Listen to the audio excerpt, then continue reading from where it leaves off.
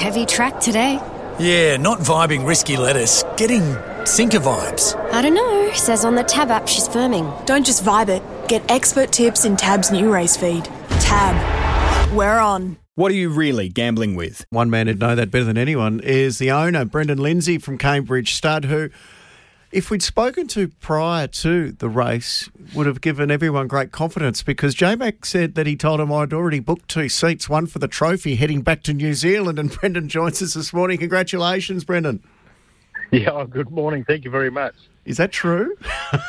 Yeah, well, you know, I was with Chris and James before they went on, jumped on the horse, and you know, you sort of don't know what to say because you can't really tell James McDonald how to ride the horse. So that's why I said to him, "Oh, James, I booked two seats," and he goes, "Oh, am I going back to New Zealand?" And I said, "No, mate, it's one for the trophy." And he goes, "Leave it to me." Are you? How far back do you go with James McDonald? I'm always fascinated with New Zealanders who have been around a long time, who remember, who can sort of put a bit of context into his career and where he came from. How far back do your memories of young James go back in New Zealand, Brendan? They don't go back at all that far with James. I didn't really know him that well in New Zealand, and he didn't ride for us in New Zealand. But of course, probably his best mate in New Zealand is a guy called Leith Innes. And Leith used to ride for us. He was our retained rider.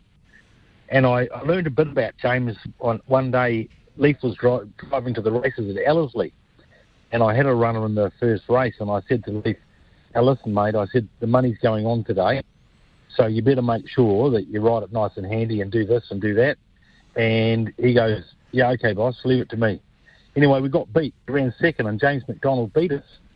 And I said to Leith, "Oh, your bloody mate beat us." And he said, "Yeah, he overheard the conversation in the car and he heard that we're going to ride handy, so he sat behind us." I said, "Jesus, bloody Christ. Why wouldn't... Jesus, mate, didn't you tell your mate to lay off?" And he goes, "No, Brendan," he said, "it doesn't work like that." That shows his professionalism. One thing about James, you know, he's such a superstar, and every time you see him, of course, he's very friendly and very, he's just a terrific guy. And he's great company, of course. And, you know, you'd like to get him to ride yours every week, but so does everybody else. Brendan, Mick Sharkey here. You spent $950,000 to buy this filly, and you've got to pay that sort of money for a filly, particularly out of a family like this. How do you... Obviously, you rate the family very highly. It'd nearly be one of the, if not the strongest active family in Australasian racing, isn't it? Legally Bay, Decidity, Merchant Navy, there's that many group winners have come from this. This filly's obviously going to be a big part of your breeding program when she does come off the track. Well, I think that, what we've got to do at Cambridge Stud, in which we identify, we need to buy into those really good Australian families, which is easier said than done because, number one, they don't come on the market that often. And when they do come on the market, you have to pay a lot of money for them. But we want to mate our horses to obviously our own stallions and Australian stallions as well, and be relevant in the sales ring. And when you've got those terrific Australian pedigrees, of course, Australian buyers turn up and want to buy them. Brendan, so it's an investment. Absolutely. Fascinating role that you play, taking over from Sir Patrick Hogan, of course, and that was Sir Tristram and Zabeel, and you've got your own roster with Embellish and El Manzor and Hello Usmain and Sword of State, but there's also Poissy at Rich Hill Stud and so many other amazing stallions and mares and racehorses that have formed this tidal wave of a comeback for New Zealand racing and breeding. And then Entain's kicked in as well. Do you feel like you're on the crest of the wave over there?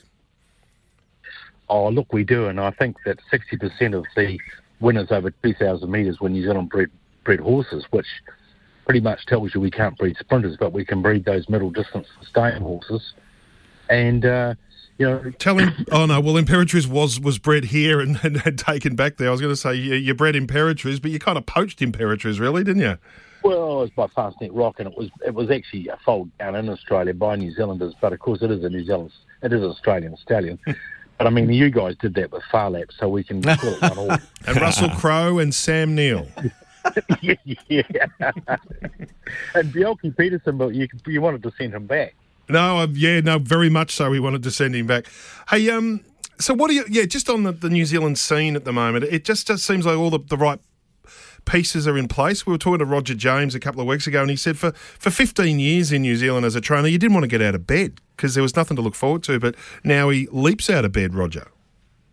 Well, I mean, an example on this Saturday coming up, a race at Pukekohe, we're racing for, a rating 65 race, racing for $75,000. 12 months ago, or, we were racing for 40,000. And it makes a big difference because, the trainer gets 10%, the jockey gets 5%, and it all flows down. And for the syndicators, particularly like David Ellis and Go Racing, whatever, it makes such a big difference because you can all get a bit of return. And, of course, you know what happens when you get a return from the races, you tend to go back and reinvest. So having entertained by the TAB has made a major difference. Our stakes have risen 28% last year, which is a huge amount of money. Yeah. Hey, Brendan, just on Joliestar, we were discussing the movement of the Thousand Guineas further back and extending our spring carnival. What would that mean for her now and what her autumn program looks like? She's very lightly raced. How much of a break does she need, and can you get her up for some of the big fillies races in the autumn? Well, the fact is, if they hadn't moved the race back to, she would never have been there because she wasn't ready for it. The second thing is she'll go to the paddock now for 6 weeks, which will take her, close to Christmas. She'll be back in work, and will she be ready for the autumn? Absolutely. Now I know that Chris is probably going to target her for the Queen of the Turf, or even maybe the Vinery, be one of the two. But he'd be one of those two races she'll target for in the autumn. Brendan, when you think it through, like with the summer in New Zealand is the prime time for racing with a lot of these big feature races, including for fillies and mares, and you look at how late the wet tracks linger in New Zealand. There was a heavy track there yesterday that they were racing on. It looks like it may suit the Kiwis, this pushback, because they have to. It's slower to get them ready for the spring because of all the wet tracks, and they lose a lot of trials. And then you get this early summer, late spring transition here, and then you got your own carnival, and then the autumn here's just around the corner. The block of about 10 weeks might suit the Kiwis. Oh, look, it definitely suits us. And, we've got a couple of all-weather tracks now, but a lot of the trainers don't like using all-weather tracks. But, you've got no choice, really, if you want to get a horse ready for Australia. But putting that back makes a major difference. And I would suggest that this time next year, there'll be more New Zealand horses in that Thousand Guineas because it's now, a lot easier to get them over. I mean, the problem is that our Thousand Guineas at Riccarton was, of course, the same day. And, one of the interesting things is that I was at the race at Caulfield on Saturday, and our Thousand Guineas Group 1 race was not shown on the television on course. There was a delay for the start of it, and it ran in. I think Sky ran into a problem. There was a 3 or 4 minute delay to it. It wasn't a deliberate snub. I remember listening to our radio station, and everything got shuffled because the New Zealand Thousand Guineas ran about 3 or 4 minutes late. Yeah, well, of course, it ran into the Morpethville race, which was, and it was a shame, really, because you couldn't bet on the race on course. The odds weren't up, which I'm not actually having a go at Australia. What I'm saying is that shows you there's less relevance for New Zealand racing in Australia than that, than what we'd like, from a gambling point of view. Yep. And part of that's because there's a feast of racing in Australia as well, of course. It's funny, given the amount of horses that we see either travel out here to compete now, good races, or that are bought off the track in New Zealand or from trials in New Zealand and make their way here. You'd think there'd be it'd be absolutely a must watch. Well, you can bet on the tab, but there's no bookmakers at the track that are betting solely on New Zealand. No. Well, and I think the more the Legatos and the Prowesses and the Imperatrices rise, Brendan, and Joliestar as well, the more interest we're going to gravitate back to have a natural inclination. I remember when Tiako Shark was racing over the summer there, we were glued to Tiako Shark. So, yeah, I think it might evolve in a more positive way in the next few years. Yeah, well, and, look, we had Probable over there, and, we won 4 Group 1s with her, and unfortunately we couldn't be there because of COVID. But, one thing we've learnt Joe and I have learnt with taking horses to Australia, you just can't take a horse to Australia and expect, to be competitive. It's so much tougher. And we like to think we're the Commonwealth Games and Australia's the Olympic Games. You've just got to be that much better. And it's hard to win in Australia, and that's why it's so exciting, to be honest. Hey, just a quick one. Probabile, she was my favourite. Who's she a mummy to at the moment? She's under scan to Schnitzel. She's got an Almanzor filly at foot, and we sent her to Oz. She's missed the first time. She's been served again, and we're waiting to hear today whether or not she's 12-day positive. Oh, well, fingers crossed.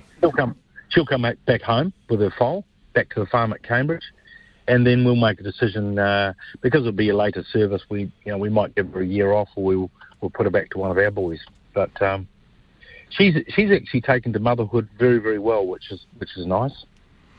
Brendan, you've got another impending mother that's going to be very valuable, Joliestar, but we want to see her on the track for another couple of years after that performance on the weekend as well. Congratulations.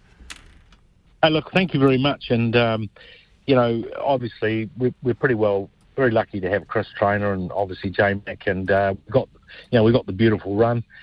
Sometimes the stars do align, and it did for us on Saturday, and it's just bloody great.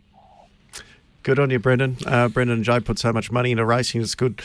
Always, you can't begrudge. They paid $950,000, as you said, Shark, for Joliestar, which is cheap now with that Group 1 win next to her name.